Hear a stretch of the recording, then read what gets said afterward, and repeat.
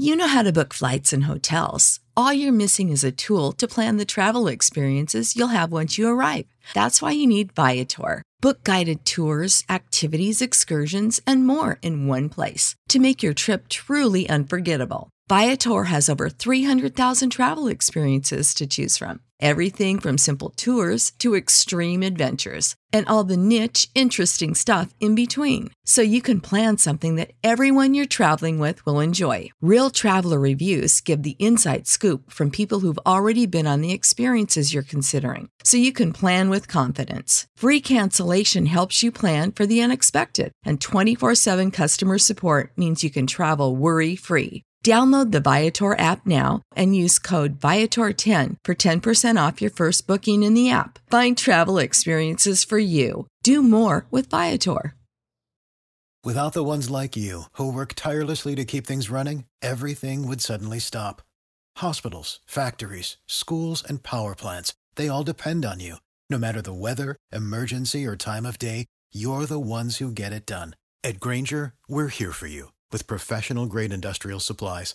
Count on real-time product availability and fast delivery. Call, click Grainger.com, or just stop by. Grainger, for the ones who get it done.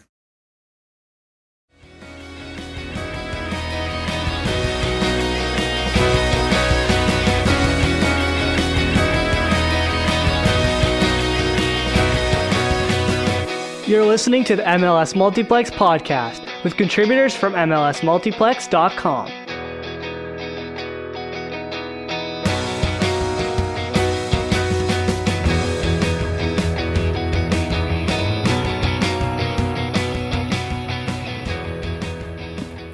Hey everyone, welcome to another episode of the MLS Multiplex podcast. Drew here with Josh, but we have our old friend Ivan visiting us again, Connor.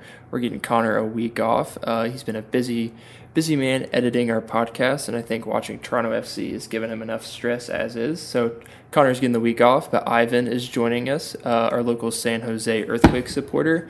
Ivan, how are you? How is MLS's back for you so far? If you asked me during the San Jose-Vancouver game, it would be a less positive answer than it is now, having experienced that roller coaster and then the subsequent result in that group. I'm pleasantly surprised, and I would be in a good mood to record with you guys either way, but I'm in an even better mood now.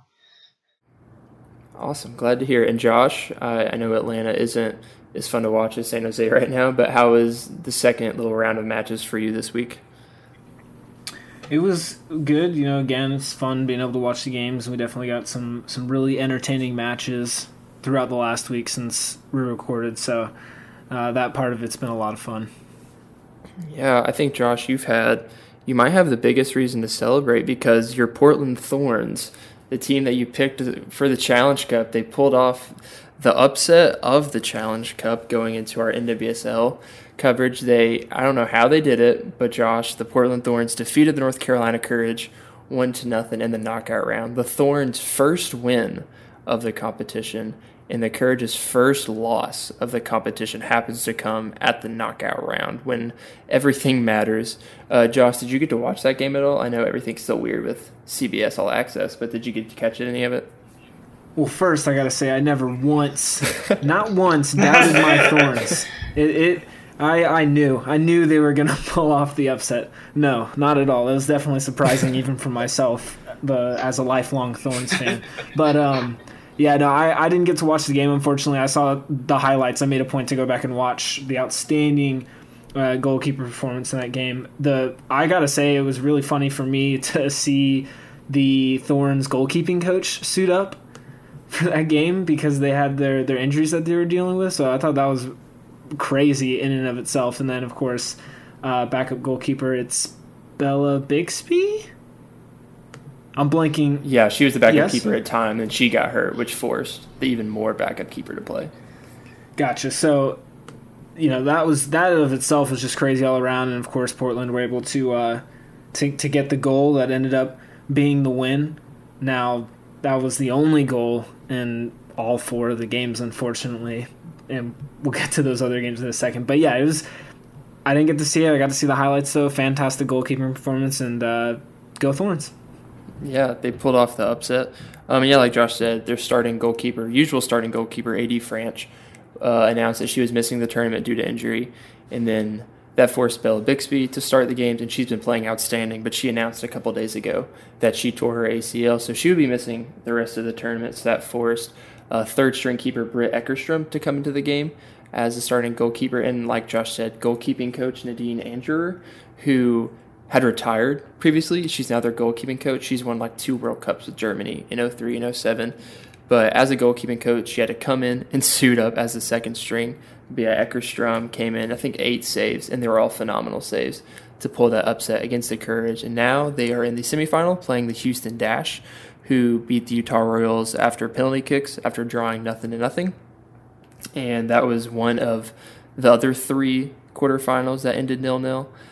Sky Blue beat the Washington Spirit, even though our heart goes out to Aubrey Bledsoe, best friend of the podcast. She played incredible. Go back and listen to that interview.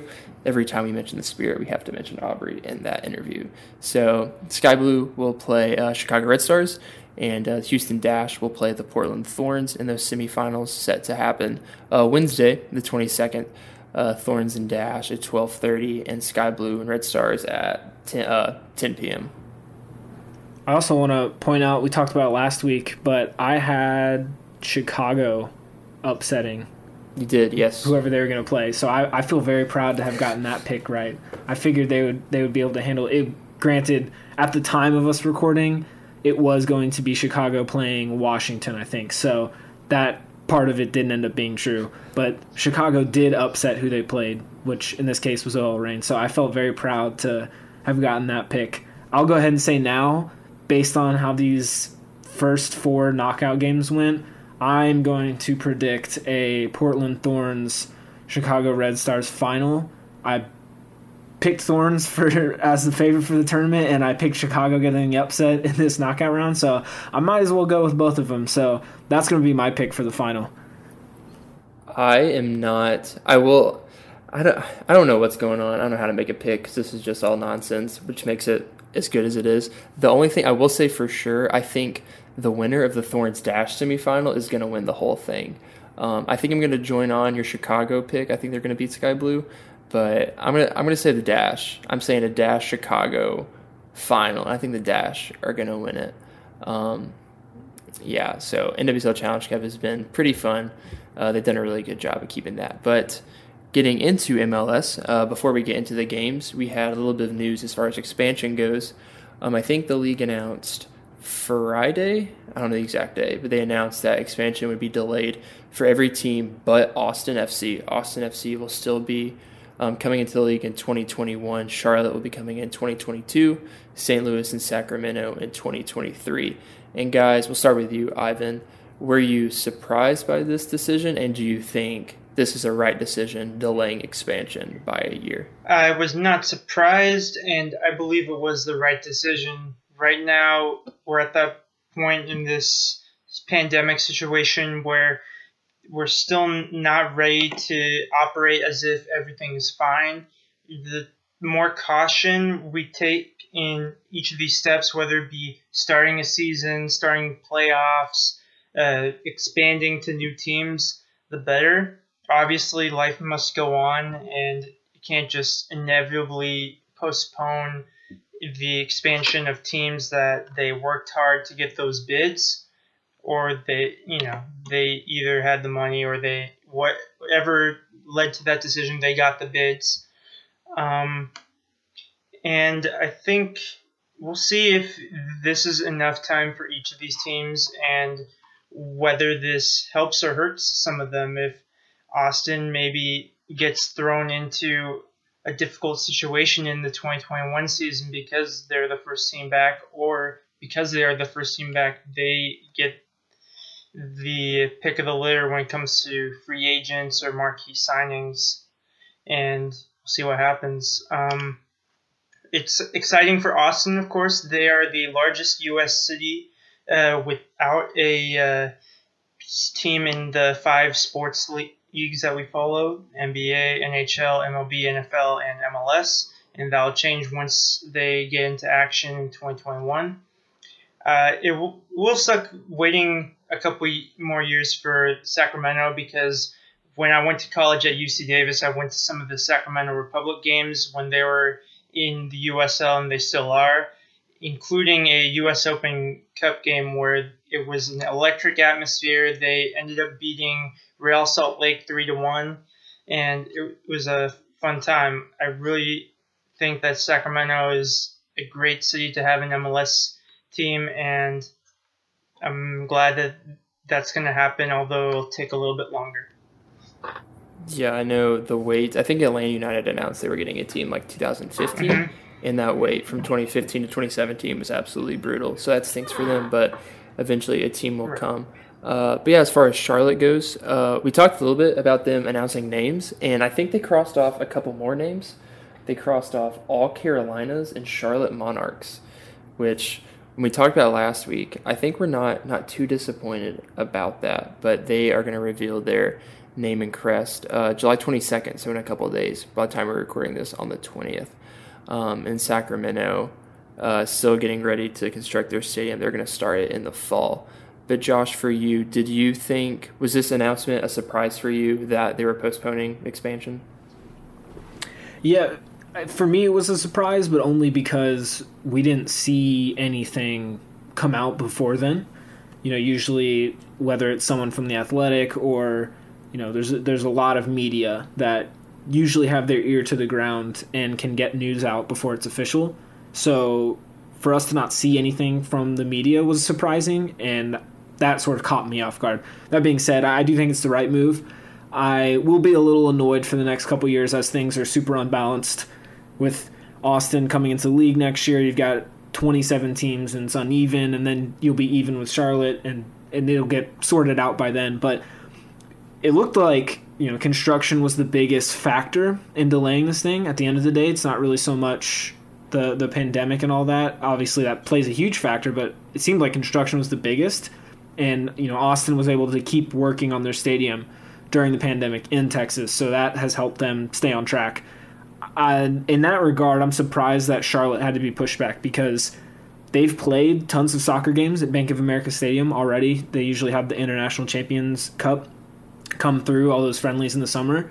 And I know that they're making renovations to the stadium for it to be more soccer friendly, but I'm curious to see how that's going to work with the NFL coming back in the fall, if that happens, and the Carolina Panthers playing there. So I don't know what that's going to look like for those Panthers games and whatever construction, and if that's going to have an effect on that, or if the Panthers games are going to slow down construction even more. So I'm curious to see how all those things get affected. But at the end of the day, not really super surprising, of course. I think it's the smart thing to do. They need to take their time and be ready for when they do finally have their games going. And as for the Charlotte name, that's coming in a couple days.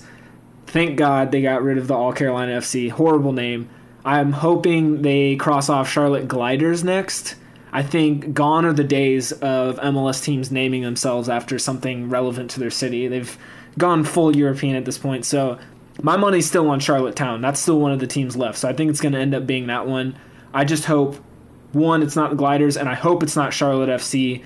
We've gotten plenty of other plain names in the league, and I think Charlottetown would be at least a little unique. And like we discussed last week, there is a little bit of history behind it. So I'm hoping that's what the name will end up being in a couple days. Yeah, I was a little surprised that Monarchs was crossed off so early, because Charlotte is nicknamed the Queen City. So I figured even if obviously they didn't go with that name, that would be a great red herring to be like maybe the last cut or something. Yeah, they only have a couple days to cross off. I don't know how many more names are left. They only have a couple days to cross off a lot more. But yeah, Charlotte getting ready to announce a pretty big step in their expansion with crest and name, as expansion kind of goes through this pretty crazy time in all of this. But nonetheless, MLS will be expanding next year, and then for the years to come. But we do need to mention our favorite American player, Christian Pulisic, is competing for his first piece of silverware with Chelsea. Play the FA Cup final against Arsenal on August 1st. So the American side of us wants to see him do well. So that's exciting to see him silverware. But getting into MLS, we're recording this Monday afternoon. So we have Philadelphia Union and Orlando City tonight, and then Toronto and New England in the morning. So while we're recording this, those games have not happened, and we're still waiting to see the results on that. But speaking of Orlando City and Philadelphia, they are 2 of the 6 teams that have already clinched a spot in the knockout round. You have Orlando City, Columbus Crew, Philadelphia Union, Portland Timbers, San Jose, and Seattle have already clinched their spots in the knockout round. Josh, we'll start with you. Are you surprised by any of these 6 teams already clinching a spot in the knockout round? For the most part, no. There's only 2 teams that sort of jump out at me as being a surprise, and that would be Orlando and San Jose, but only because of, one, Orlando doesn't have a history of doing well, and even you and I, Drew, we had them advancing into the round of 16, but I'm still a little surprised that I think they ended up, being the first team to advance, so that part of it was surprising. And then, as for San Jose, they finally completed all 3 of their games. And after seeing all 3 games, I can comfortably say that it's not surprising. They put on overall some decent performances. That being said, their 0-0 draw against Seattle, I think, was a little disappointing just because they didn't quite dominate that game the way they did their next 2 games. And then, of course, they had tons of mistakes in the Vancouver game that almost came back to bite them. Now, at the end of the day, they got 7 points, and that's pretty good. They haven't even lost a game yet in this tournament, so they definitely deserve to be one of the teams that advance. But for me, those are the 2 teams so far that have surprised me of the 6 that have advanced. And for me, I think we knew going into this tournament that 4 of these teams were pretty good. And with 16 out of the field of 24 teams moving on to the knockout stage, it would have been very shocking for Crew, Union, Timbers, or the Sounders to be knocked out in the first round. Maybe not so much Portland Timbers because we didn't know what to expect with that group with Houston Dynamo and the LA teams, and we'll get to that in more detail later on. San Jose, I did predict them to get out of their group, but by the slimmest of margins. And, of course, this was back when FC Dallas were in their group, which, with all due respect to Chicago Fire, FC Dallas would have been a tougher opponent. But I'm pleasantly surprised by San Jose, and like Josh said, I am very happy with how they did. Their performance is backed up with their points. Their performance is back, so it spoke for themselves. And then Orlando, it was a little surprising as well. This is a team that has not been to an MLS playoffs yet in their 5 seasons of existence so far. So for them to get one over New York City FC and clinch qualification already was a surprise. Yeah, I think I'm in the same boat because, like Josh said, we both picked Orlando City to advance, but that was when Group A still had that. I think it was 6 total teams, and I think 3 of those teams would advance. And with the new group stage, I didn't think they would advance. So they've been the biggest surprise to me, seeing how good they are. San Jose and Seattle, I think I picked both those teams to advance out of their group, but I picked it flipped. I thought Seattle would be the team to clinch it earlier than San Jose. But yeah, Columbus, Philadelphia, and Portland, I think specifically Columbus, and we'll get more into, are as good as advertised, and some even better than we thought they were going to be. But yeah, those 6 teams have officially clinched spots in the knockout round, and we have one team, kind of the host, in the same state as the tournament, Miami, the only team that have been officially eliminated. NYCFC, kind of shockingly, on the verge of being eliminated. For Miami, Josh, this obviously expansion year, and I think LAFC and Atlanta has kind of spoiled the party for expansion teams and expecting them to be as bad as they are. What have you thought about Miami's performances going from those first 2 games of the season up until their 3 games in this tournament? Yeah, so there have been very mixed reactions, I think, to Miami's first 5 games now. And, of course, all of this needs to be taken with a grain of salt because at the end of the day, I don't think you can really extract much from these first 5 games for any of the teams just because the first season stopped, and now you're in this tournament setting, and there's just so many extra factors going into it. But besides all that, I think that a lot of people have put these high expectations on Miami, and deservedly so. They themselves have said they want to compete this year. They are the ones that have gone out and gotten these DP players, these young kids. They're the ones that have said we're going to get more designated players this summer. They're the ones that have said they want to compete. They've got a great coach in Diego Alonso. They've got Rodolfo Pizarro and some young talent around him. So I think from that standpoint, it's a pretty disappointing start. Being winless in the first 5 games is crushing for their fans, for the players, for the staff, for everyone involved in the organization. That being said, if you really go back and actually watch all 5 games, they're not that bad. All of their games have been a loss by 1 goal. That's pretty good. And if I'm not mistaken, they haven't conceded more than 2 goals in a single game so far. That is also not that bad. It could be way worse. They could be Cincinnati. They could be giving up more than that in a single game. So at the end of the day, I think they've just kind of run into some bad luck. They're really, really, really close to breaking through and getting a result. They just need to be careful. I think we're starting to see some frustration, right? They got a red card this morning. Andres Reyes got a red card in their last group game before that. Roman Torres also got a red card back in the second game of the season. And granted, that was for a handball, but it feels like it's just one thing after another for Miami. And so they have to be careful that things don't get worse from here on out. And who knows if they'll even have a chance to correct course. We don't even know if there's going to be a season after this tournament. So I feel bad for Miami's fans, especially with the expectations that they've sort of placed on their new club, and especially with, like you said, Drew, LAFC and Atlanta. But I don't think they should, hold their head down. They shouldn't be too disappointed in the team because I think they're really close to being special. Yeah, it is tough when you're an expansion franchise, and I will continue to say this as MLS continues to add new teams left and right, that what Atlanta United has accomplished, and especially in their first season, was an exception to the rule. And I'll put LAFC in there as well. Those are the 2 premier expansion teams that were well run. They had things go their way, and they did a lot of things right for things to go their way on their own merit. But it's not easy.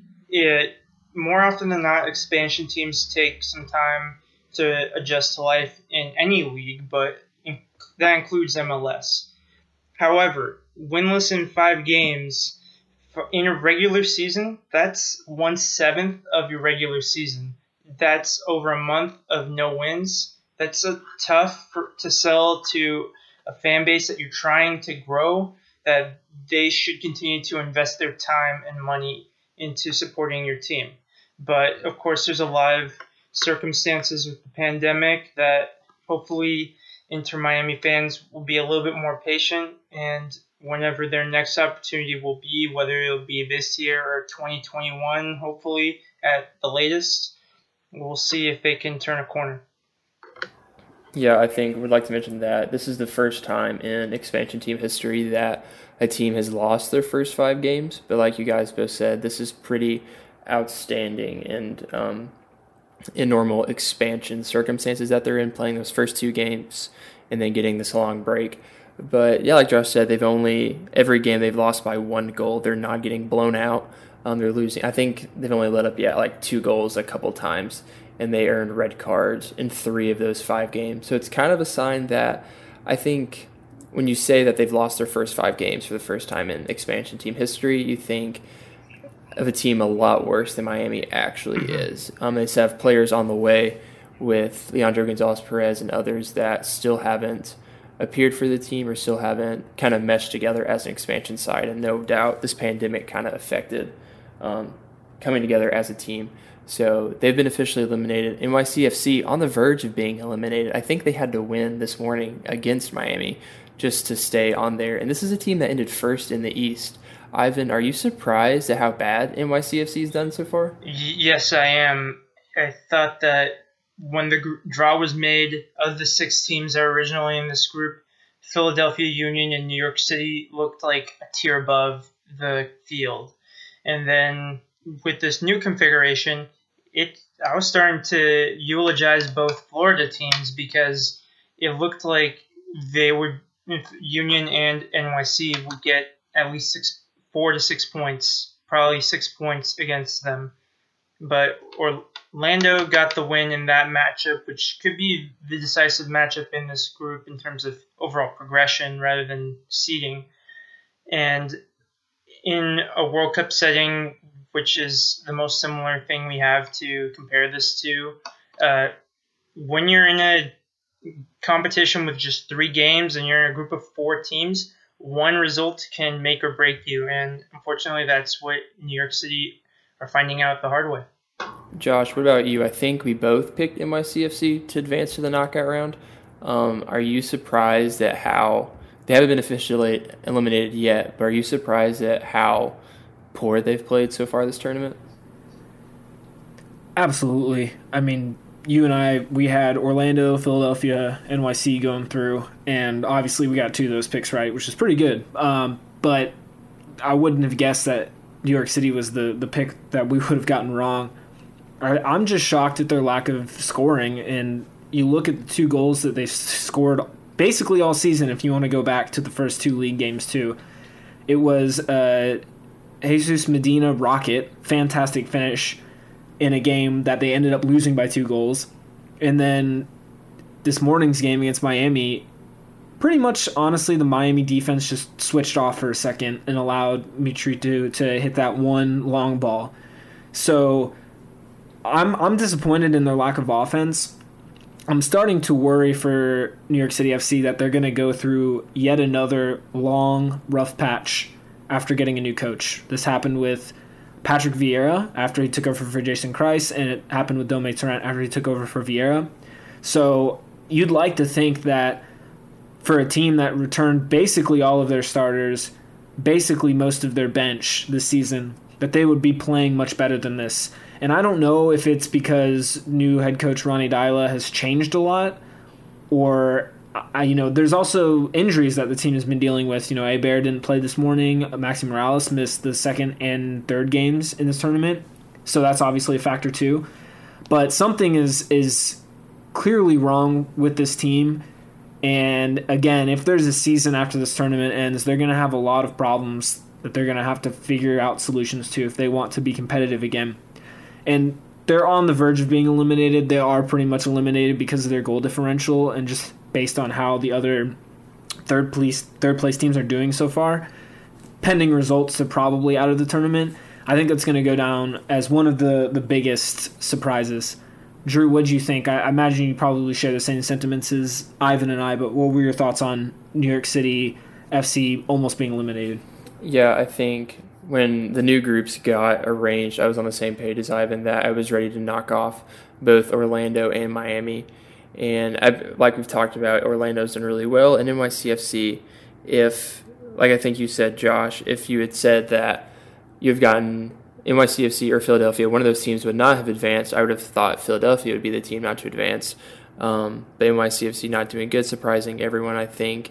And when we did predictions, I talked about how I was very much valuing roster turnover. And like you said, there's a lot of players in this NYCFC team that are coming back. New head coach, which that might be a very big part as to why they're playing as bad as they are. And injuries, obviously everyone has to deal with those, but it seems like it's hit NYCFC harder with their star players. But yeah, I'm on the same page as you guys. It's been very surprising to see how bad they've played.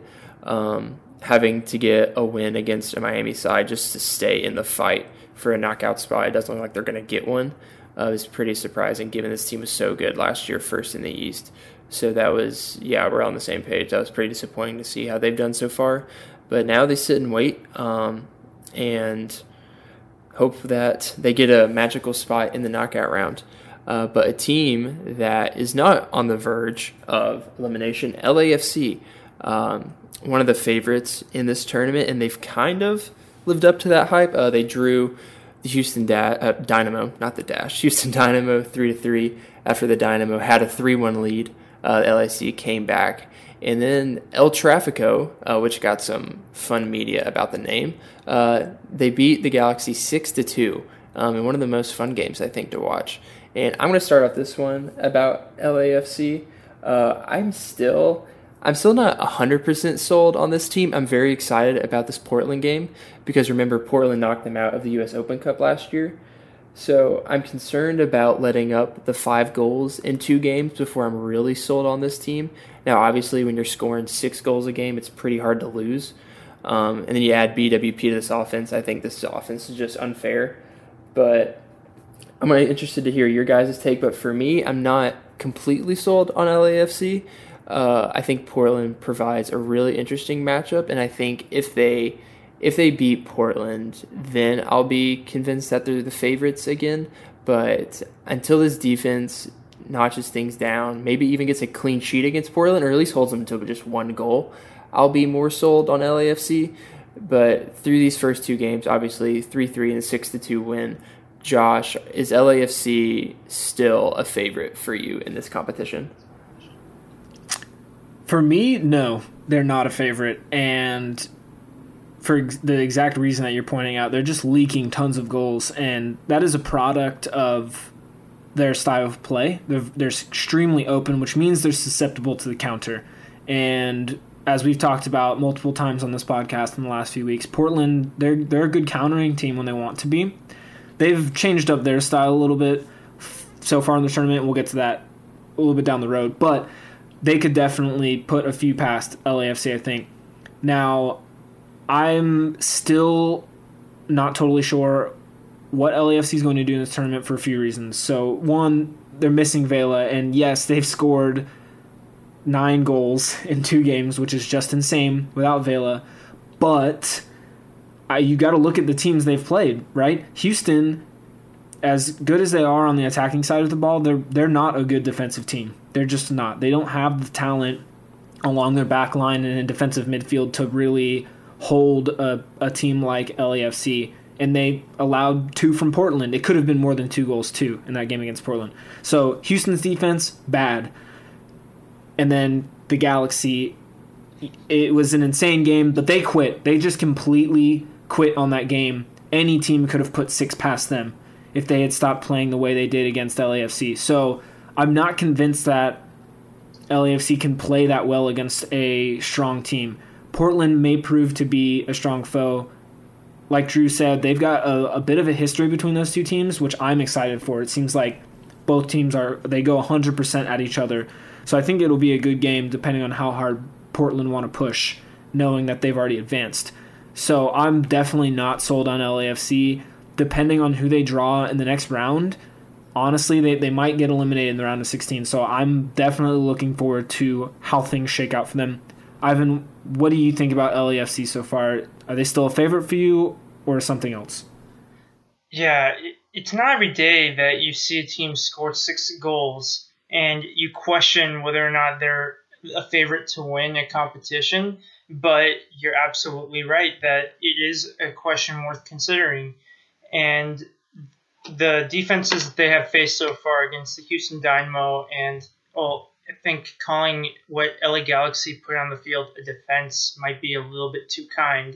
It hasn't been the toughest opposition yet. And I look at Portland Timbers' back line, especially in their most recent game against the Houston Dynamo. At least 2 of their starters easily walked into the defenses of the other 2 teams LAFC have faced. Possibly the whole back line would be in contention to start. So it's going to be a huge step up for LAFC. It's very, comforting as a LAFC fan, and there are many where I live in San Diego, that without Carlos Vela, that you have someone who could score 4 goals still, Diego Rossi, and you have Bradley Wright Phillips, who scored goals for fun at New York Red Bulls, and he will likely continue to have similar success here at LAFC. That's not the issue. I think the defense still needs some work, although it's not as bad as some of the other defenses we've seen in this tournament. And the goalkeeping situation remains unclear. We had Kenneth Vermeer start the first game, and we had Pablo Cisnegas start against LA Galaxy. And I do think, even though that they eventually retook the penalty, maybe that penalty save on the initial attempt might earn Cisniega a start against Portland. Yeah, so LAFC dropping 6 goals against the Galaxy in El Tráfico. First off, just really quick, do you guys like the name El Tráfico? Because I love it personally. How do you guys feel about it? I love it. Yeah, I love it too. I think all this talk about changing it is ridiculous. It is what it is, and it's the most American name I think you can name a rivalry so far in MLS. I'm sure there will be a better one down the line, but I'm all for it. the hell is real derby isn't in consideration. I'm kidding. But seriously, you look at across the world, most of these derby names, if they're not just simply El Clasico or something, are just geographic, which is great to memorize the derbies if you're a nerd like me. But El Tráfico, it embodies what the city of LA is. LA is a very populated, the second most populated city in the United States. Everywhere you go in LA County, there's traffic.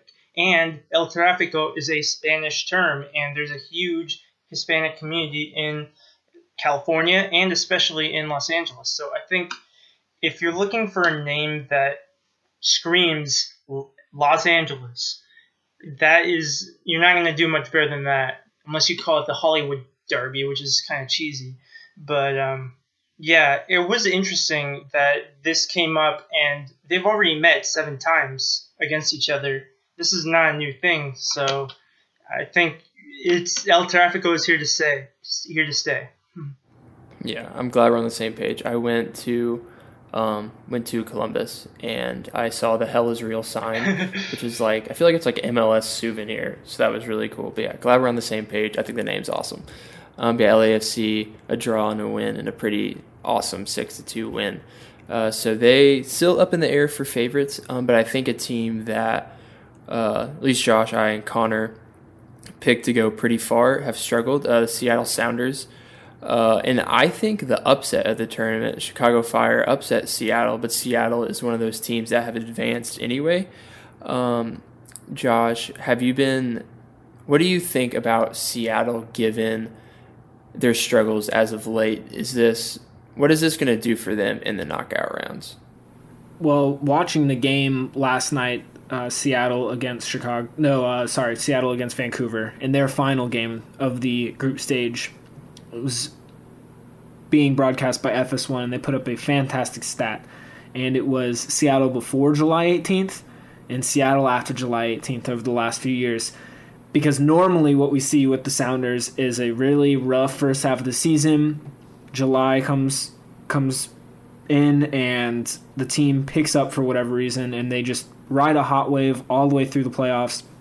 And as we've seen, it's resulted in 3 MLS Cup appearances, and they were close to making a deep tournament run back in 2018, if not for Portland, in what was a great game. But I digress. Seattle is seemingly picking up at the right time. Definitely struggled against San Jose, and then shockingly lost to Chicago. And that was a 9 a.m. game, so again, I don't know how much you can take away from a game that's early. As we've come to see, those have been sort of the lower quality games. But they looked fantastic against Vancouver. Again, it's Vancouver. They're not going to be one of the best teams in the tournament, and they certainly made Seattle look really good.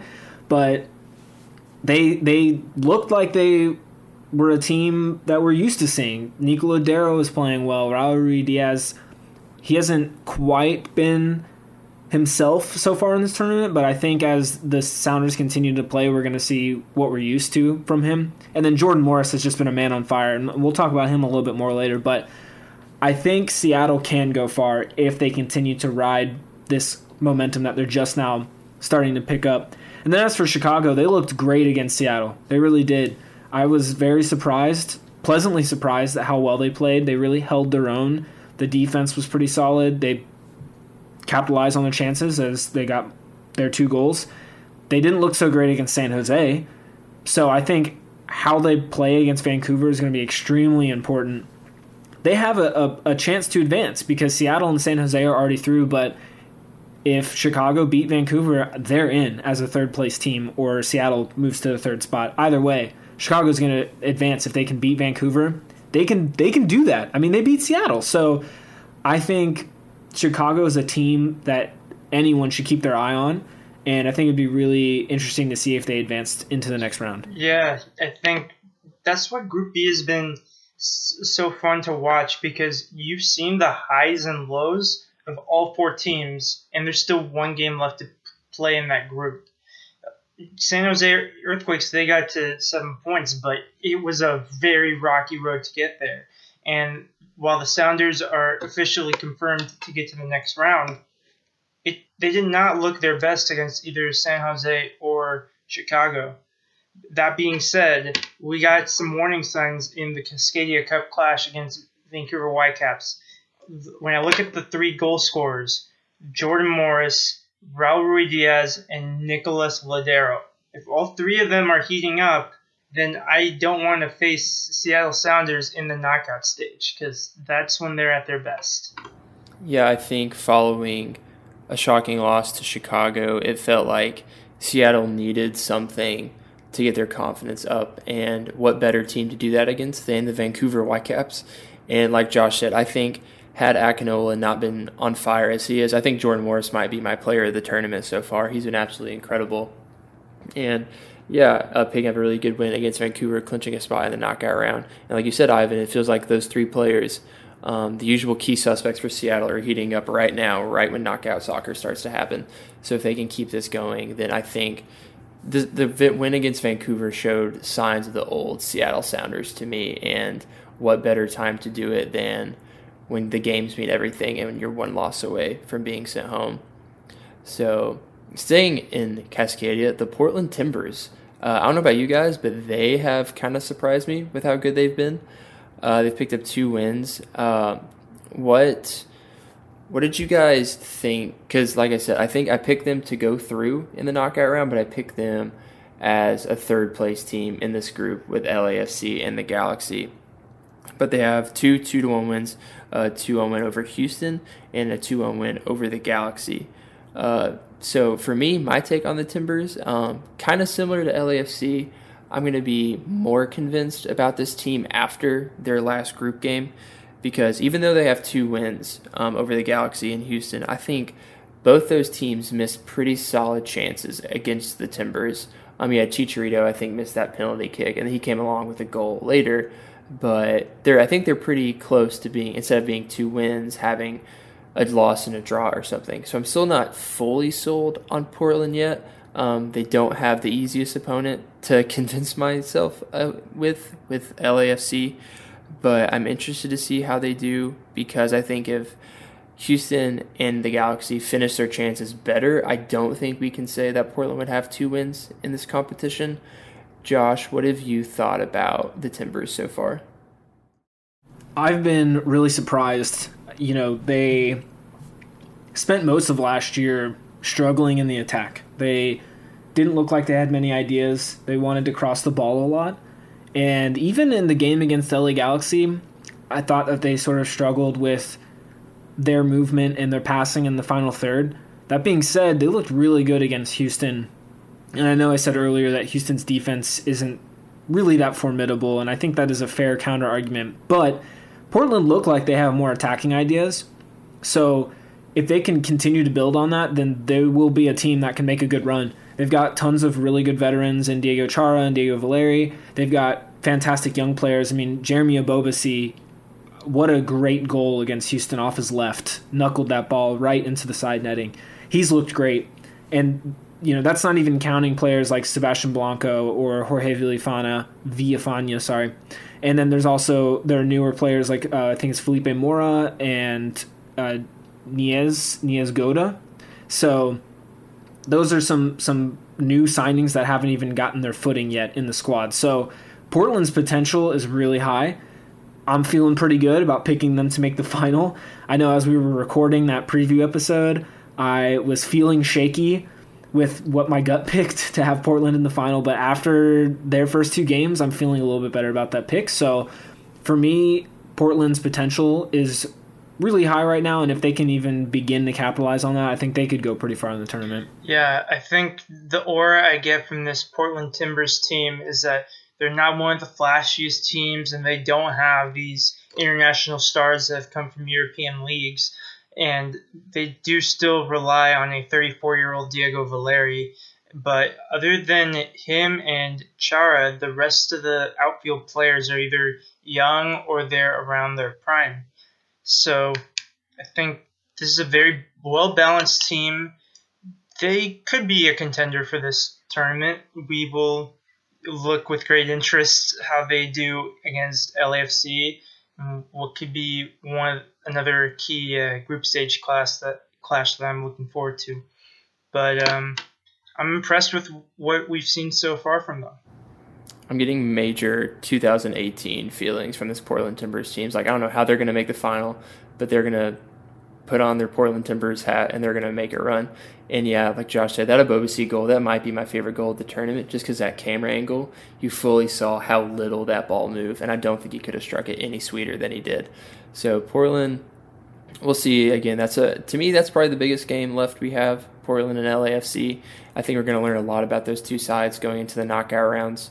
And yeah, Portland, 2 wins, and we'll see how they do. But we're going to stick with Ivan's team, kind of stick with Cascadia, a little to the south, the San Jose Earthquakes. I think it might have been the craziest, most MLS game of the tournament was that 4-3 win over the Whitecaps. Ivan, I'm kind of just going to let you take the floor here as a San Jose Earthquakes supporter. But what are we to think about the Earthquakes right now after these games? All right. As much as it gave me great joy to see the LA Galaxy struggle defensively, I did have to dial it back and remember that my team also conceded 3 against Vancouver Whitecaps. And it wasn't just the amount of goals they conceded, it was how they conceded. And that game was an emotional roller coaster for me. So here I am thinking as we're kicking off, this is Vancouver's first game. This is San Jose's second. So hopefully that goes into the category of momentum and match fitness versus, Vancouver being more well-rested. But then Ali Adnan scored the opening goal, who I think might be the best left back in MLS right now. And I can't really complain too much about it. It was a solid play. And then the own goal happens. And it wasn't just an own goal. It was an own goal from San Jose's short corner kick. It was ridiculous, even by MLS standards. I was really shocked. I could not believe what happened. And fortunately, Jitson was the guy who turned it in. And, he's a guy that he's rarely, if ever, going to score. He's like the John Obi Mikel of the San Jose Earthquakes. So for him to score an own goal, that must have been a huge blow to his confidence. And then the unlikeliest of players, I thought, even though he was a striker, Andy Rios. He scored the equalizing goal just before halftime. It was also a bit of a messy goal on the part of Vancouver Whitecaps, but I'll take it. Like, we weren't down 2-1, 2-0 at halftime anymore. And just when the confidence was starting to build up, and Daniel Vega, who's usually, he does make the few mistakes here and there, but you'd expect him to make some key saves every game. He makes that silly mistake, and I'm just thinking, this team can't stop getting in its own way. This is the theme of the slump last season, where it saw San Jose lose the last 6 games pretty much, and they tailed out and didn't even make the playoffs, which was frustrating to see that continue here. And then the subs were made. Wondolowski scores, Alani scores, and Shea Salinas dribbles past the defense and scores in the 90th plus 8th minute in stoppage time.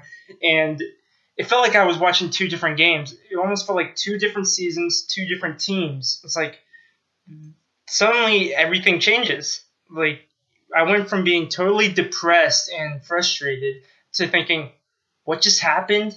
This is a good thing.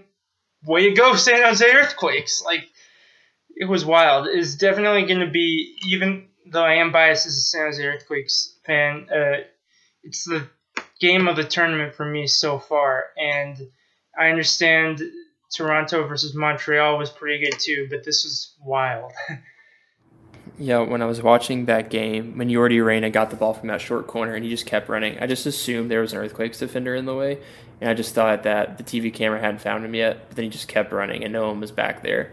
It was like in the 20th minute or something, they were down a goal. I mean, it wasn't like a 90th minute pushing for an equalizer, so I don't know why he did it, and I agree with your take on Ali Adnan as the best left back in the league. It's good to have some positivity out of Vancouver Whitecaps, especially right now when they might be the worst team in the league and they don't have a lot of their key players like Cavallini, Freddie Montero, and Ricketts there with them in this tournament. But I appreciate the Ali Adnan praise. But Josh, are you taking the San Jose Earthquakes seriously right now after their group stage games? I think, Ivan brings up a good point. Those were some very self-inflicted wounds with those goals against Vancouver. So if you really just take the two just ridiculous goals out of the equation, the horrible back pass and the awful own goal, that really means that San Jose's only conceded one goal, and even at that, it was Adnan's just ridiculous banger from a good distance. So when you take all that into account and you look at how San Jose held Seattle scoreless and how they also held Chicago scoreless, that's pretty good. So if they can continue to not make mistakes, then I think San Jose can make a pretty deep run. And as for Vancouver, I gotta feel bad for them. They put together a really good game, I thought, up until the end. Kind of just seemed like they tired out, and they're just missing so many of their players, especially starting caliber players. So they just don't have the depth to compete. And then one other thing from that game that I found very interesting, sort of funny, that was the first time a team had come down from 2 goals in the final 20-25 minutes of a game since Atlanta United did it back in 2018 against the San Jose Earthquakes. So I thought it was very, very funny that San Jose did basically the same thing this time against Vancouver. So maybe in 2 years we'll be talking about Vancouver doing the same thing to some team. In 2012, the San Jose Earthquakes were known as the Goonies because they won and drew so many games courtesy of goals they scored late in second halves, often in stoppage time. And this felt like a Goonie performance for me. And it was an MLS record, I think, for most shots by a team as well, which was surprising, but it didn't make sense. And it does just show that even though Vancouver, they, blew a huge lead in an astounding fashion, I'll credit their goalkeeper, Maxime Crepeau, who's in the mix in the Canada national team setup. He made a few good saves that it looked like were going to be enough to keep Vancouver above water and get something from the game, but then it just all fell apart. Yeah, Vancouver definitely one of the worst teams, I think, in the league. They didn't have a whole lot of expectations following 2019, and with a bunch of really good star players not in the mix for this competition, the expectations aren't too high, if they have any expectations at all. But when they got that lead against San Jose, I was surprised, but then they blew it. So what are you going to do? Whitecaps definitely have some growing pains to go through. Dos Santos not there too long, and then when you're missing star players, not a whole lot going for you. But going from one of the worst teams in 2019 to the worst team in 2019, FC Cincinnati pulled an upset, I guess you could call it, against Atlanta United, 1-0. We're going to hang out in this group for a little bit. Josh, what have you thought about Atlanta United? Because personally, my take, I think you can make a case that Atlanta United has been the biggest disappointment of the tournament. That Red Bull loss, I think, was just typical Atlanta Red Bull fashion. We knew they were going to press, and the Red Bulls did, and Atlanta didn't seem like they knew what to do with it. But the Cincinnati game just felt like the final straw that this tournament is not going to go well for Atlanta. They still have a chance to advance, but they have to beat Columbus, which we'll talk about Columbus here in a second. But Josh, what have you made of Atlanta United's performances over these 2 games? I think you're absolutely right when you mention the word disappointment. I think they are easily the most disappointing team in this whole tournament when you compare to the constant expectation of this club from the fans and from now fans of the league. You expect Atlanta to compete for every single trophy available, and they have not looked up to the task so far in this tournament. And you're right, the game against Red Bulls was typical Atlanta versus New York Red Bulls, and I guess you can make a case to kind of give them a pass on that one. But the game against Cincinnati was inexcusable on multiple levels. The red card was stupid on the part of Jake Mulroney. As inconsistent and just downright bad the refereeing was in that game, they got those cards right towards Mulroney. I thought he wholeheartedly, fully deserved that red card. He was dumb to challenge the Cincinnati attacker the way he did.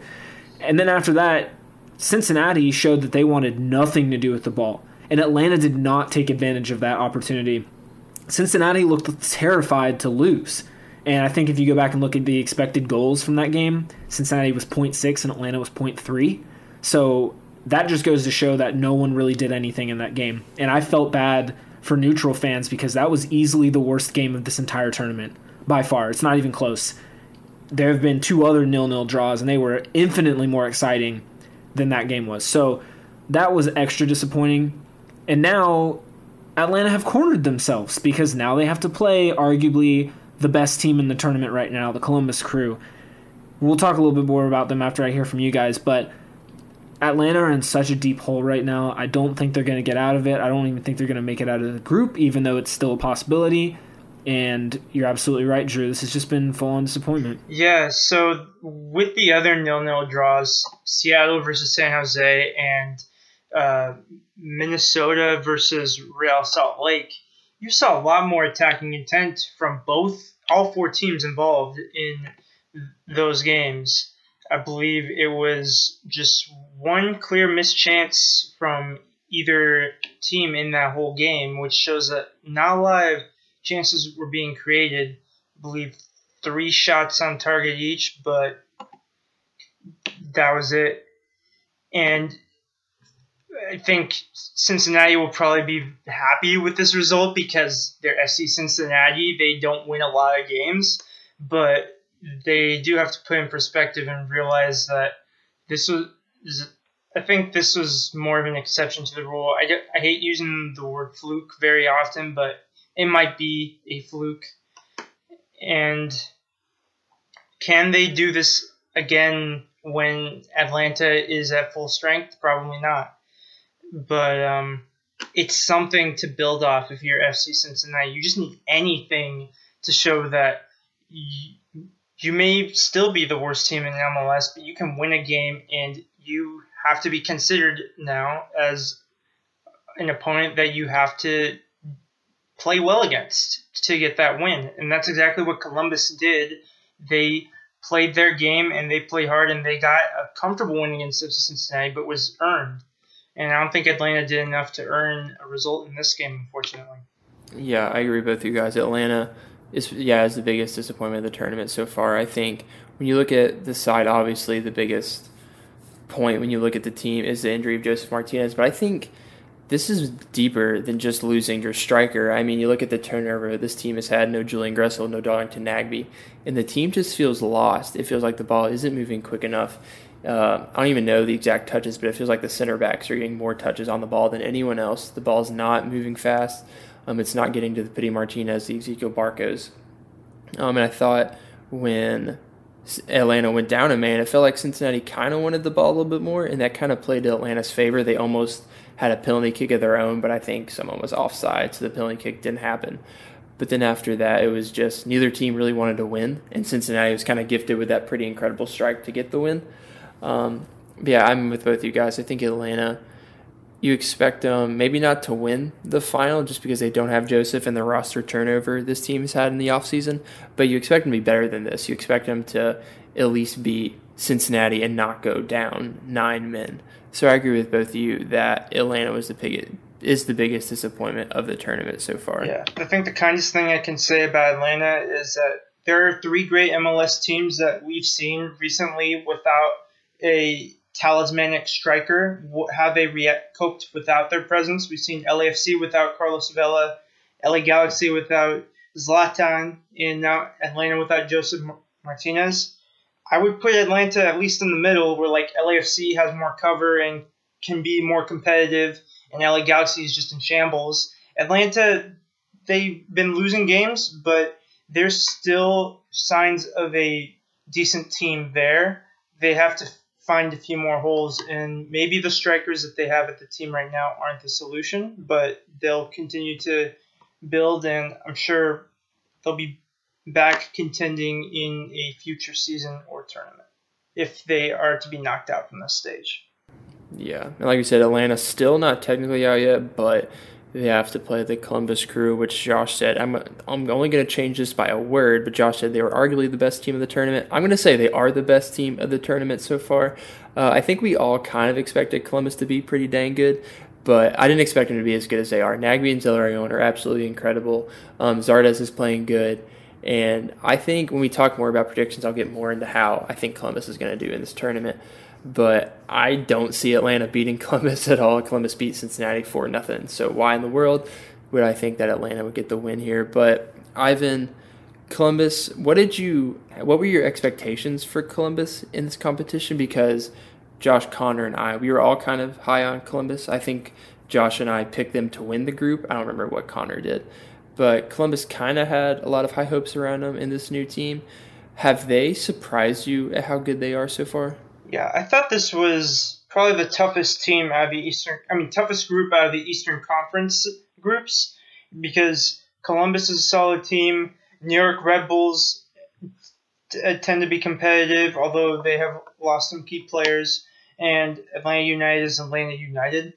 But I think we saw that Columbus Crew, they stayed healthy and they made shrewd decisions in building this team. Lucas Zelarayan probably could be the signing of the season, or, this quote-unquote season, based on how influential he is for Columbus Crew, making them a dangerous team to go up against right now. And also additions like Derek Etienne and having a solid goalkeeper like Eloy Room. There's not a weakness in sight in this team. Yeah, they've definitely been impressive so far. And like we said, they have to play Atlanta United to close out their group stage. And Atlanta is hanging on to a thread here. They have to beat the Crew and hope for a lot of other results in order to advance to the knockout round. Josh, do you think Atlanta has any shot to beat Columbus right now? Not at all. And Caleb Porter has already come out and said that Columbus is going to go for the win, which means I think they will win. Atlanta they don't have any bite in midfield right now. And, DeBoer attempted to solve that problem by using Eric Rometty and Jeff Lorenowitz, and then it didn't even matter because Atlanta went down a man and they looked like they had no plan B in place. So I don't really know what they can do to get past the Crew, and I have tons of thoughts on the Crew. I want to save it for our last thing that we talk about, and I'm going to go ahead and shift it over to the Toronto-Montreal game, and Toronto specifically, focus on that group a little bit. But that was a crazy game. Toronto ended up winning 4-3 over Montreal in the 4-1 Derby, Canadian Classique, whatever you want to call it. That was a great individual performance from Ayo Akinola, the 20-year-old center forward who's been playing in place of Josie Altidore. Everyone was questioning how good Toronto would be without Altidore, and Akinola has proved everyone wrong. He's got 5 goals so far in 2 games, which is just absolutely outstanding. So he's on fire. Toronto look pretty good most of the time. They have had a few defensive lapses. They do look like they're going to end up winning the group, though. Probably the best team in that group. They've got a little bit of competition from New England and DC, maybe, but as of right now, definitely the best team in that group. Ivan, what do you think about Toronto's performance so far in Akinola? I think Toronto are showing why they made it to the MLS final last year. They didn't have the best result in their opening game. They conceded 2 late goals to DC United, but for large stretches of that game, Toronto looked dangerous. And now you look at this 3-4 win over Montreal Impact, and it would have been a 4-2 win if Safir Taider didn't score a penalty at the very end. So Toronto FC were the better team in what was a very entertaining Canadian Classique there. Ayo Akinola now with 5 goals in 2 games, and MLS is back. And now you see on Twitter a tug-of-war between U.S. fans and Canada fans begging for Ayo Akinola to be capped by either team whenever they get the opportunity to. And rightfully so, I think. It is a small sample size, but he's the hottest player in the tournament right now. He will continue to get better, and I wouldn't be surprised if he scores a few more goals. Yeah, I think Akinola has been probably my player of the tournament so far. I know Greg Berhalter is definitely keeping his eye out for him because he's replacing Josie Altidore really good. His connection between himself and Alejandro Basuelo is absolutely incredible to watch. And I saw a tweet, I think Matt Doyle retweeted or something, that Pasuelo is for Toronto what Pity Martinez was supposed to be for Atlanta. Pozuelo has exceeded all expectations. He's playing incredible. So him and Akinola are definitely leading the charge here for Toronto. Like Josh said, the defense is kind of iffy. Connor had a really good rant about Toronto's defense last week in that little center back pairing and letting up 3 goals to Montreal. But we'll see how Toronto does. Obviously, if you're scoring 4 goals in a game, it's pretty hard to lose, and Akinola is on fire. So we will see how long they ride that wave. But like Josh mentioned, we're talking about how the teams that have already clinched a knockout round spot, we're going to kind of give a little preview of how we think they're going to do in the knockout round. We're going to start with the 3 Eastern Conference teams with Orlando City. Ivan, how good do you think Orlando City is going to do in the knockout round? I think it depends on what result they get against the Philadelphia Union. I think they're a team that they need an easier opponent in the first round, I think, because this is still a bit of a work in progress. They still rely on Nani and to a lesser extent Mueller. So I think that the type of opposition that they could face if they don't win the group would be smart enough and good enough to probably knock them out earlier. I could see them getting maybe to the quarterfinals, but I think there are a few sharper teams out there that could end their campaign around that point. Yeah, I think I'm on board with you. I don't see them getting past the quarterfinals. I think it obviously depends a lot, right, on who they draw. But I think I'm on the same page as you, quarterfinals at best. Josh, how far do you think Orlando City is going to go in the knockout round? I think it really depends on who they end up drawing in the next round. As good as they've looked, I'm interested to see how they'll play tonight. As of recording this again on Monday, kickoff is in a little over an hour between them and Philadelphia. If both teams are going to go at it and go for that win and attempt to win the group, I think that's going to show us a lot because Philadelphia, they have also been kind of shaky in this tournament, and they've managed to get 2 wins, which I think is very impressive, especially for a relatively young team. So if Philadelphia wins tonight, and that's a team that hasn't really been playing all that well, then I think that shows you that Orlando still has some work to do, despite some good early results. But, I mean, I got to be honest, of the 6 teams that have advanced so far, Orlando, Philadelphia, I'm not feeling too hot about their chances. So I don't really know. Again, it's going to depend on who they come up against in the next round of 16, but I don't really know how deep either Orlando or Philadelphia can go. What about you, Drew? How are you feeling about these 6 teams and especially Orlando and Philadelphia in that group?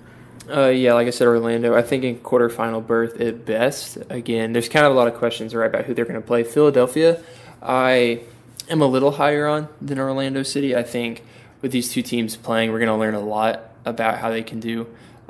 Philadelphia, I think I had them in my semifinals in my prediction bracket, so I'm going to stay with the semifinal. I'm going to stay faithful to my pick.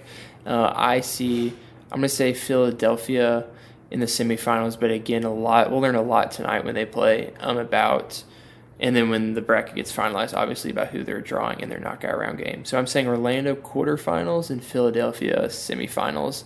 Ivan, where do you see Philadelphia doing in the knockout round? I'm a little bit higher on Philadelphia Union right now than Orlando City, simply because I believe the Union are a more talented side. They got a good head coach in Curtin, one of the best goalkeepers in the league, Andre Blake, and another phenomenal young player in Brendan Aronson, who is slowly but surely being given more and more keys to the offense. They're playing through Aronson a lot more, and he's repaying that faith by playing well. I think they could be contenders for the title, but for now, I think I have them in that quarterfinal to semifinal range for now. Yeah, so kind of going off what Ivan just said about Philadelphia making a run to the final, talking about the Columbus Crew, and I'm going to start us off with our expectations for the Crew. I didn't think I would be saying this right now, but hot take, I think the Columbus Crew, out of these 2 games, I think they're at least making a run to the final. I wouldn't be surprised to see them win the whole thing. So I'm very impressed with the Columbus Crew. I know, Josh, you said you had a lot on Columbus. Where do you see Columbus doing in this knockout round? So I think unequivocally so far, Columbus are the best team in the tournament. That being said, I don't think they're going to make it to the final. I think they're going to hit a road bump, and just as a team, I don't think they have the cohesive experience needed to make a run. I think a team like Portland or Seattle or Toronto or LAFC, one of those four, has a better shot to get farther than a team like Columbus. That being said, the thing I've been most impressed with for the Crew is how balanced they've been as a team. They've scored from set pieces, they've scored on the counter, they've scored in possession. I mean, they're doing it every way possible. So that to me has been the most impressive part of their game. I'm interested to see how they play against Atlanta. Again, I'm not expecting much out of United. I'm expecting Columbus to have no problems with them. But depending on who they draw in the round of 16, now that they've for sure advanced, I think is going to show us how they can do, because as important as these group games have been, this isn't the knockout part of a tournament yet, and I think we're going to see a different style from teams in the next round, and I don't know how that's going to affect Columbus. But as of right now, I think they're definitely the best team. They're definitely the most balanced team, and they have still yet to play left back Milton Valenzuela. They've still yet to give Artur a full 180 minutes. He didn't even start in the last game. They started Sebi Berhalter. So this is a fairly deep team, again, a balanced team, and I'm interested to see how they're going to do once we get into the real knockout phase of things. Yeah, so with this tournament, since there's a much smaller disparity in quality between most of these teams compared to in a World Cup where this format is often employed, it is harder to read too much into group stage results. Germany getting 3 points is more alarming than a team getting 4 or 5 points in this tournament, and the other way around. But I think Columbus Crew, they're gonna be probably tested right away in the knockout stage, because the winner of Group E faces the runner-up of Group D, which could be Real Salt Lake, Minnesota United, maybe Sporting Kansas City. And I think that this group has shown, at least with Minnesota and Real Salt Lake, more maturity in defenses than some of the teams in Group E. So Columbus Crew won't have the easiest path to the final, but I think right now, I could see them getting to the semifinals at least. Yeah, so Columbus Crew doing really good so far, and we'll see how they do in the knockout round. But another team that has clinched this spot, Ivan, your San Jose Earthquakes. I'm not fully sold on the Earthquakes yet, just because that Whitecaps game. I'm concerned that if San Jose makes those type of mistakes, some of those, like the corner kick, you obviously think that. I don't think that's ever going to happen again. Hopefully they don't do that again. But I'm concerned if those type mistakes happen and they let up 3 goals to a team that's not the Vancouver Whitecaps, a team with a little more talent, that they won't be able to make that comeback. So I'm a little hesitant to say San Jose is going to go far in the knockout round. Ivan, where do you think the Earthquakes are going to finish? Yeah, I sure hope that corner kick on goal never happens again. But I still am cautiously optimistic about the San Jose Earthquakes. There is a chance that they get snagged at the round of 16, but since they are group winners, they could face a group of like DC United's team of DC United's quality, a team that hasn't hit full stride yet in this tournament. So hopefully they get at least to the quarterfinals. But I think this is still a team that, as a collective unit, they're playing their most important matches and they're playing their best in a tournament format. That spell in the regular season last year in 2019 was great, but this is another level of importance. And I think at some point or another, a team that's more prepared and more experienced is going to knock out the San Jose Earthquakes. But regardless of whether that happens, just by winning this group, I'm happy with what I've seen so far. Yeah, so San Jose's clinched the spot, and wrapping this thing up because we're about an hour 15 now. Sticking with the 2 Cascadia teams that have clinched this spot, Seattle Sounders and Portland Timbers. I think I'm thinking, depending obviously on how things end up, I wouldn't be surprised to see these two teams make a run to the final. Which one making a run, I'm not sure, because both these teams have won MLS Cup and made runs to the finals. Josh, where do you stand on the Seattle Sounders and Portland Timbers in the knockout round? I picked them to meet each other in one of the semifinals, and I'm still feeling pretty good about that pick. I think either team could make it to the semifinal and on to the final. So they look poised to make a deep run. Again, we've talked about it earlier in the podcast, but Portland LAFC is going to end up being a really important game. I think it's going to show true colors for either team. And Seattle, they're now wrapped up in the group stage, so it's going to be interesting to see who they draw in the round of 16. But I think, again, Seattle's got that experience. We've talked a lot about in these predictions and their experience in tournaments in the MLS Cups the last couple of years. And then Portland, we've talked about how they could be a good tournament team, and they're starting to prove us correct. So both teams, I could see them making a deep run, honestly, more so than the previous 4 teams that advanced so far. Yeah, I think if the Chicago Fire are to beat the Whitecaps, and that means Seattle Sounders finish 3rd in Group B, I think they'll be a trap game for whichever group winner they face. Because of their tournament experience, because of the danger they possess in attack. The biggest question mark for the Sounders is that defense. There's jury's still out, and I think they're leaning towards the likes of Roman Torres, Trad Marshall, and Kim Keehee haven't been adequately replaced yet. So, and to make a deep tournament run, you can't be conceding too many goals, which hasn't been a problem yet for the Sounders because they've only conceded 2 goals in the group stage, both to Chicago Fire. So I think the Sounders, it wouldn't shock me if they got to the semifinals or the finals or if they won, but I'm not quite ready to say that they're my pick to win the tournament at this time. Even though I think they're the team I predicted would win at the start. I think I predicted a Seattle versus Atlanta final. So I have a bit more concerns for them now than I do, but I think they'll go deep. The Timbers are another one, I think quarterfinals at least, but I'm not sure about too much further. But it wouldn't surprise me as much as some other teams if they did go further.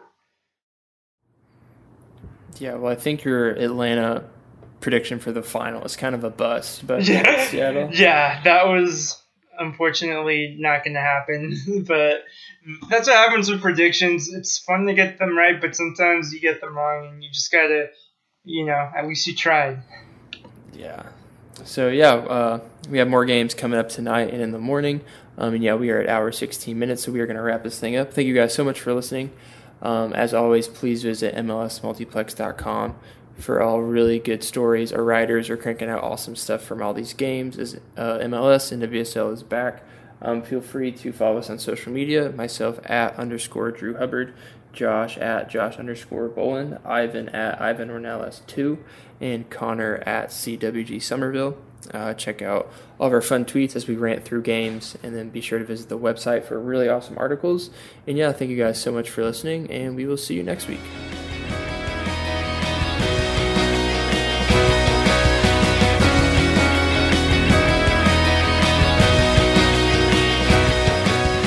Thank you for listening to the MLS Multiplex podcast. Check out all of the contributors' written work at MLSmultiplex.com.